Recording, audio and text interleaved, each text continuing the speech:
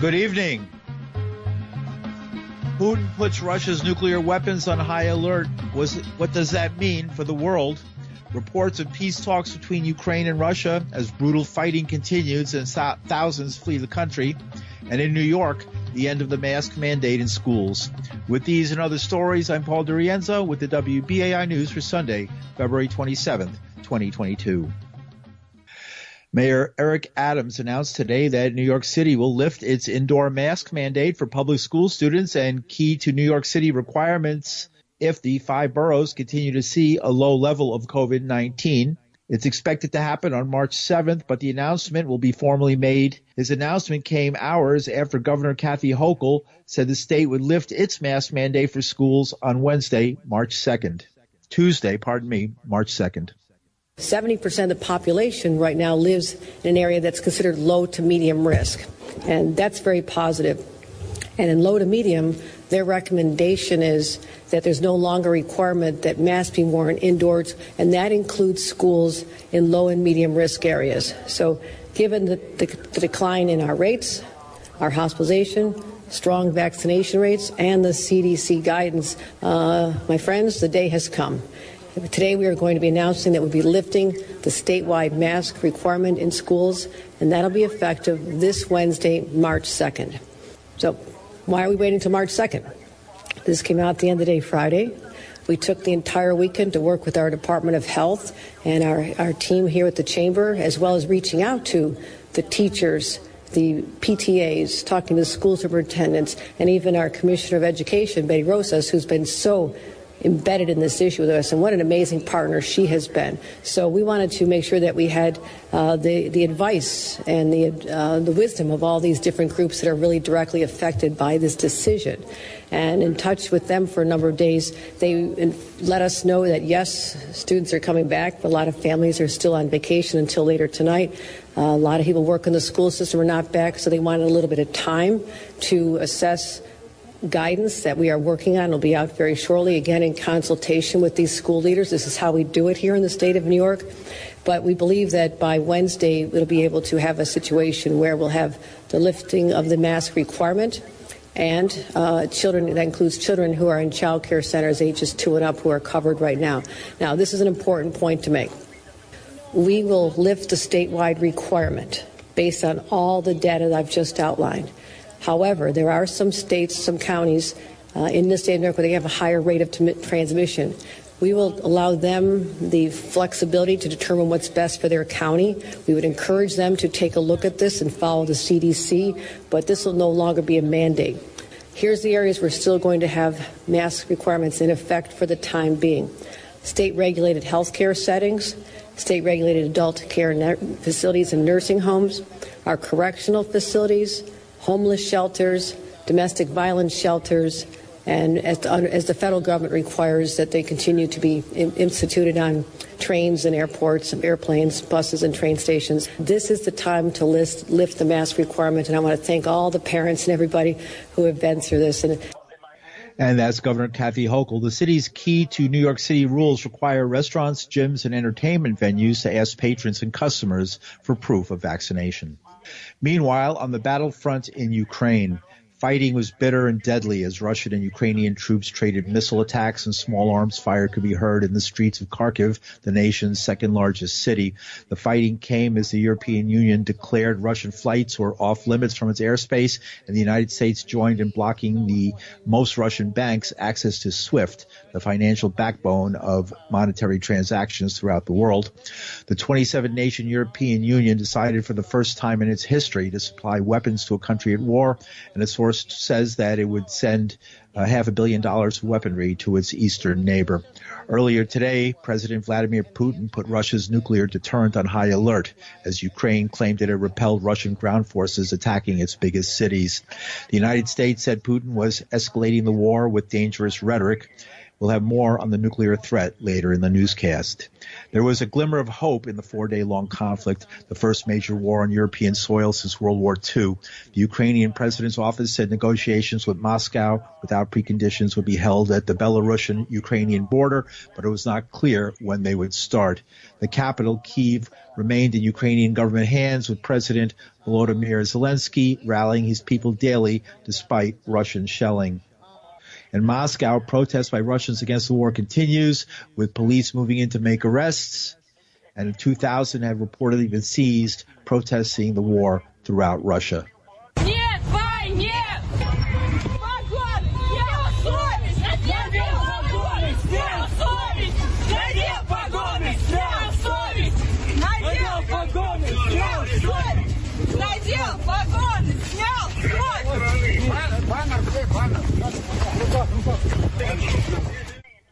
And that was some of the sound of protests where over 2,000 have been arrested as the United Nations Security Council met in New York, where Ukraine's ambassador clashed with his Russian counterpart. And I will ask all of you to dedicate a moment of complete silence to pray or to meditate if you do not believe in God, for peace, to pray for souls of those who has been already killed, for souls of those who may be killed. And I invite the Russian ambassador to pray for salvation.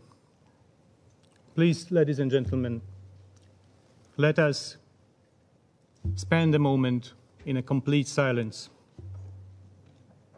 Apologize, but before moving to a moment of silence, I want to include in the list those people who perished over all these years in Donbass. They also are worthy of being mentioned. All human lives are valuable. Let's not forget them either. But let's, ladies and gentlemen, spend a moment in complete silence. Thank you. I thank you very much, ladies and gentlemen.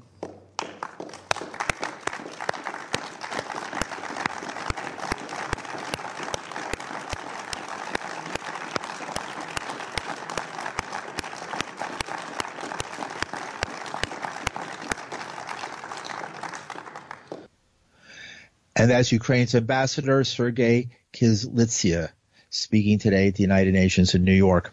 Former international correspondent Chris Hedges has covered wars for 20 years. He says the world has suddenly changed. Although he blames NATO and the United States, he adds when Russia invaded Ukraine, it violated international law.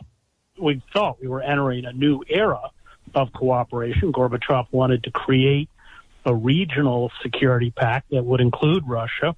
But, of course, the arms manufacturers saw this market worth billions of dollars by converting the military hardware of countries that had been in the communist bloc to be NATO compatible. It was such a good business that they have now pushed it all the way up to the Ukraine with the predictable results. But to understand is not to condone. I don't condone in any way. This is an act of preemptive war on the part of Russia. Yes, they were baited, but they pulled the trigger, and they're guilty. They say truth is the first casualty of war. Well, ambiguity is probably the second.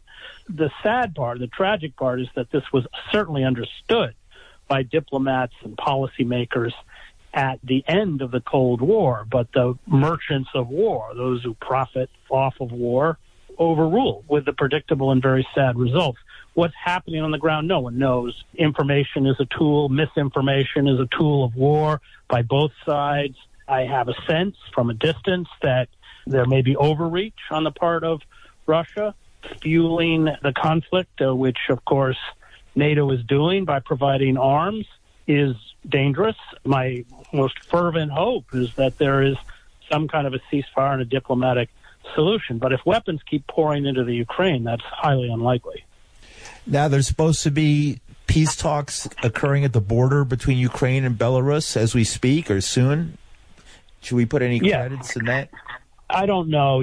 I'm not there. And I learned as a reporter that if you're not on the ground, it's really difficult from a distance to grasp what intentions are. Is it window dressing? Is Russia serious? Are the Ukrainians, will they agree, which is the primary Russian demand, to accept neutrality, i.e. they will not ask for NATO membership? That's really the core demand, I think. I don't know any of that because I'm not there. We've seen response in Russia. Were you surprised by the protests in Russia? I can't imagine this is a terribly popular war for the public. There are longstanding cultural, linguistic, historical ties with the Ukraine. If the reports that we're hearing are true, that the numbers of Russian casualties are not insignificant, I can't imagine that has widespread popular support. But again, I'm not in Russia. But that, from a distance, is what it appears to be. The Ides of March, we're coming into March, that somehow the Russian military might have a Caesarean response to all of this. What do you think of those claims and the fact that they're saying things like this on American television? I don't know that they know what they're talking about. That kind of stuff really requires a very deep understanding of what's happening within the Russian military, and I certainly doubt anyone in the press has that understanding. Donald Trump, he seems to think that President Putin is a very smart man who's doing all the right things and that it's the U.S. and President Biden who are stupid. He said those words. Responding to Donald Trump is kind of like responding to the tirade of a fifth grader. Putin's not stupid, of course. I think this may have been a terrible miscalculation. And then I want to stress again that under international law, preemptive war is a war crime. We may have gone into Iraq based on lies and fabrications, and the Russians were clearly provoked by the expansion of NATO and stationing of NATO troops in Eastern Europe, despite promises by the Clinton administration that would not happen, and the meddling in the Ukrainian political system to orchestrate a coup. All of that is true, but in the end, they pull the trigger and they're guilty. Should we be demanding Putin win, or should we be demanding immediate peace and withdrawal? Immediate peace and withdrawal. We should have never expanded NATO beyond Germany. And they have very legitimate security concerns. There's a missile base in Poland, a NATO missile base that's 100 miles from the Russian border. This is insane. In the end, hold the arms manufacturers who push this extension of NATO, along with those who orchestrated the extension of NATO, guilty on the one hand. On the other hand, you can't, under international law, justify what Putin did. So it's just tragic all the way around. And the people who are paying the price, as usual in war, the vulnerable and the children and the families and the mothers, as I saw in 20 years as a war correspondent. It's a war that should have never been fought. I think if those promises had been kept, Russia would not have invaded the Ukraine. They weren't kept with the predictable results. And here we are, flirting with a nuclear holocaust. What do you think of that, the threat of him raising the alert status as nuclear weapons? It was chilling. It was just chilling. He feels completely surrounded. It's clear now that the tactic is to destroy his country and destroy him. He's totally painted into a corner. He's angry and enraged and feels betrayed. Legitimately, he was betrayed. And the whole thing is dangerous. Like so much of war, it's not black and white. It's kind of gray. We bear tremendous responsibility for this situation. Is there anybody we can trust out there? Any news? Only trust what they see. They don't see much. Secondhand reports in war are pretty worthless. And that is, of course, Chris Hedges, who's covered wars for over 20 years. And you're listening to the news on WBAI New York. I'm Paul DiRienzo. Impeached over allegations he withheld aid from Ukraine as leverage to prompt an investigation of his political opponent. Former President Donald Trump portrayed himself as a strong supporter of the country Saturday as the keynote speaker at the Conservative Political Action Committee meeting in Orlando. Nevertheless, he continued calling Russia's President Vladimir Putin smart as he invades Ukraine. We are praying for the proud people of Ukraine. God bless them all. God bless them all. Yesterday, reporters asked me if I thought President Putin was smart. I said, of course he's smart, to which I was greeted with, oh, that's such a terrible thing to say. I'd like to tell the truth. Yes, he's smart. The NATO nations, and indeed the world, as he looks over what's happening strategically with no repercussions or threats whatsoever, they're not so smart. They're looking the opposite of smart. If you take over Ukraine, we're going to sanction you, they say. Sanction? Well, that's a pretty weak statement. You mean they're not going to blow us to pieces, at least psychologically? And that is part of the speech, the rambling speech that went on for quite a while at the Conservative Political Action Conference in Orlando by the former president. Ukraine played a big role in Trump's presidency, resulting in his first impeachment, which ended in an acquittal by the U.S. Senate. The controversy revolved around Trump's 2019 phone call with Ukrainian President Volodymyr Zelensky, who has since been widely praised for his action in defending his country against Russia. Zelensky talked about buying more military equipment from the United States, and Trump replied, "I would like you to do us a favor, though, because our country has been through a lot, and Ukraine knows a lot about it." Trump was accused of trying to get Zelensky to launch an investigation that could hurt President Biden's candidacy. And in war reports that cannot be confirmed, just that, unconfirmed reports. That said, a Ukrainian state news agency said that Russian troops had blown up a natural gas pipeline in Kharkiv, Ukraine's largest city, second largest city, sending a burning cloud into the sky. Soon after, Russian armor rolled into Kharkiv in northwestern Ukraine, and witnesses reported firing and explosions, but city authorities said the attack had been repelled.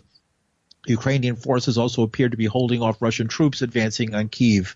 That's the capital. However, satellite imagery released by the private Maxar Technologies taken on Sunday showed a 3.5-mile-long convoy of Russian ground forces, including tanks, approximately 40 miles away heading towards Kyiv. Ukraine's health ministry said at least 352 civilians, including 14 children, have been killed and 1,684 people have been wounded. A United Nations relief agency says more than 368,000 refugees had crossed into neighboring countries, clogging railways, roads, and borders. A United Nations agency reported 64 civilian deaths, and a Ukrainian presidential advisor said 4,500 Russian soldiers had been killed. These reports are all confirmed and subject to the fog of war.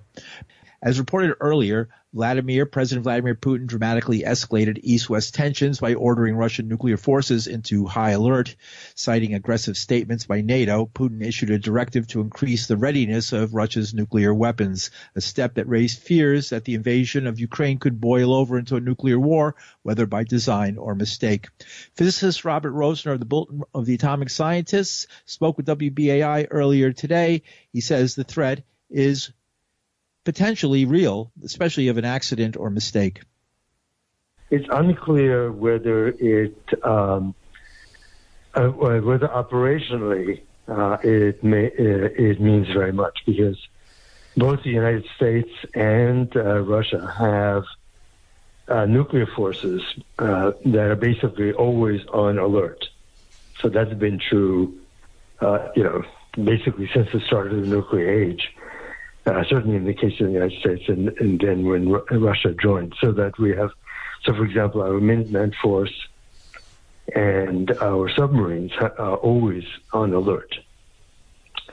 So exactly what high alert means is a bit unclear, except that he's sending a signal that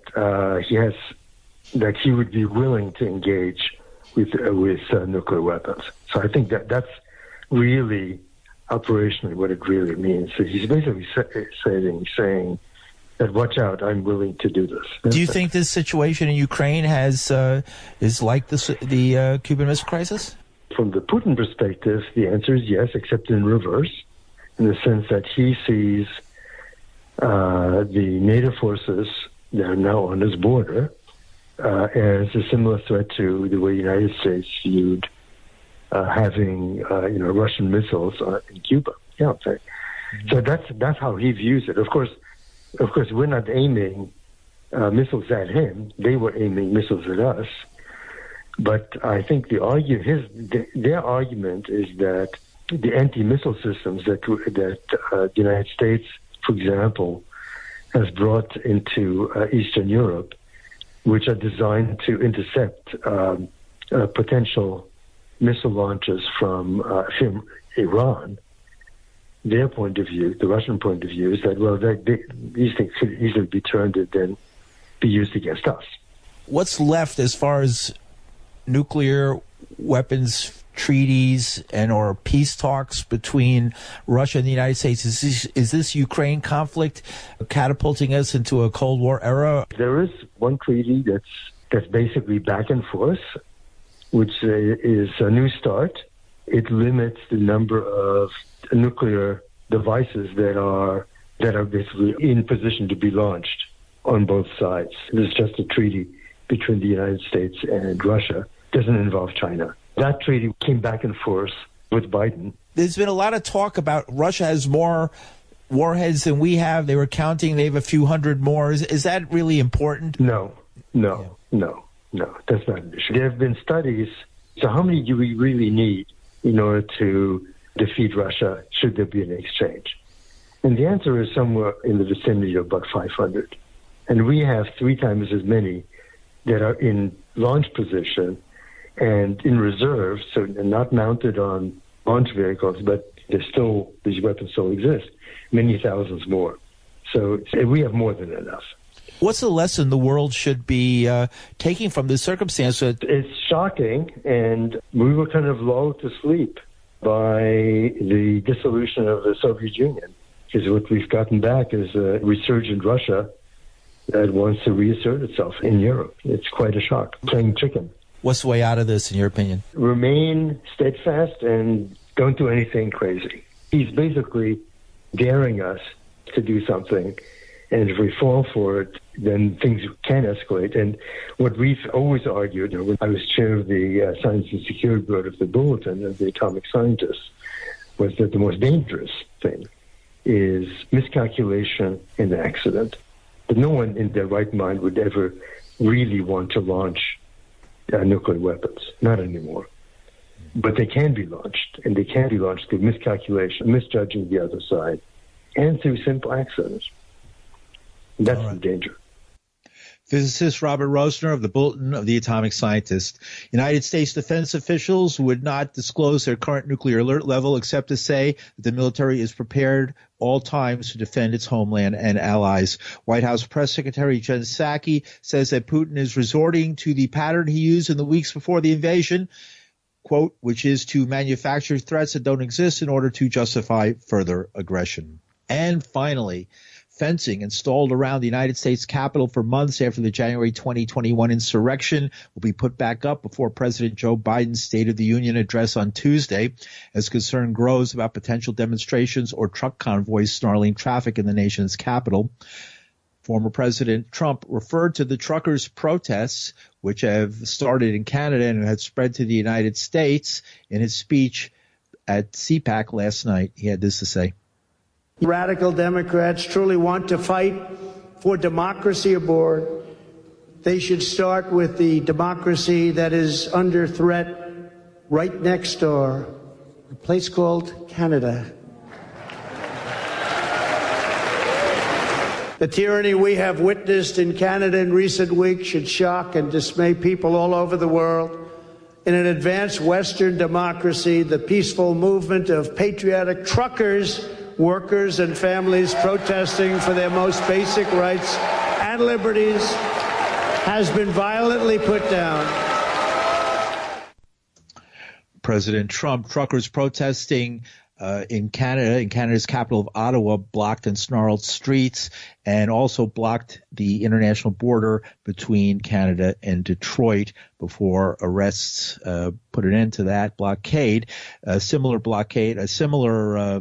convoy called the Freedom Convoy. It started in the western United States, but is being joined by trucks coming in from different parts of the country, converging on Washington in time for Tuesday's State of the Union address, and some coming afterwards, raising the possibility that there could be confrontations. The Pentagon has already approved the deployment of 700 unarmed National Guard troops to be used to assist with traffic control during potential demonstrations.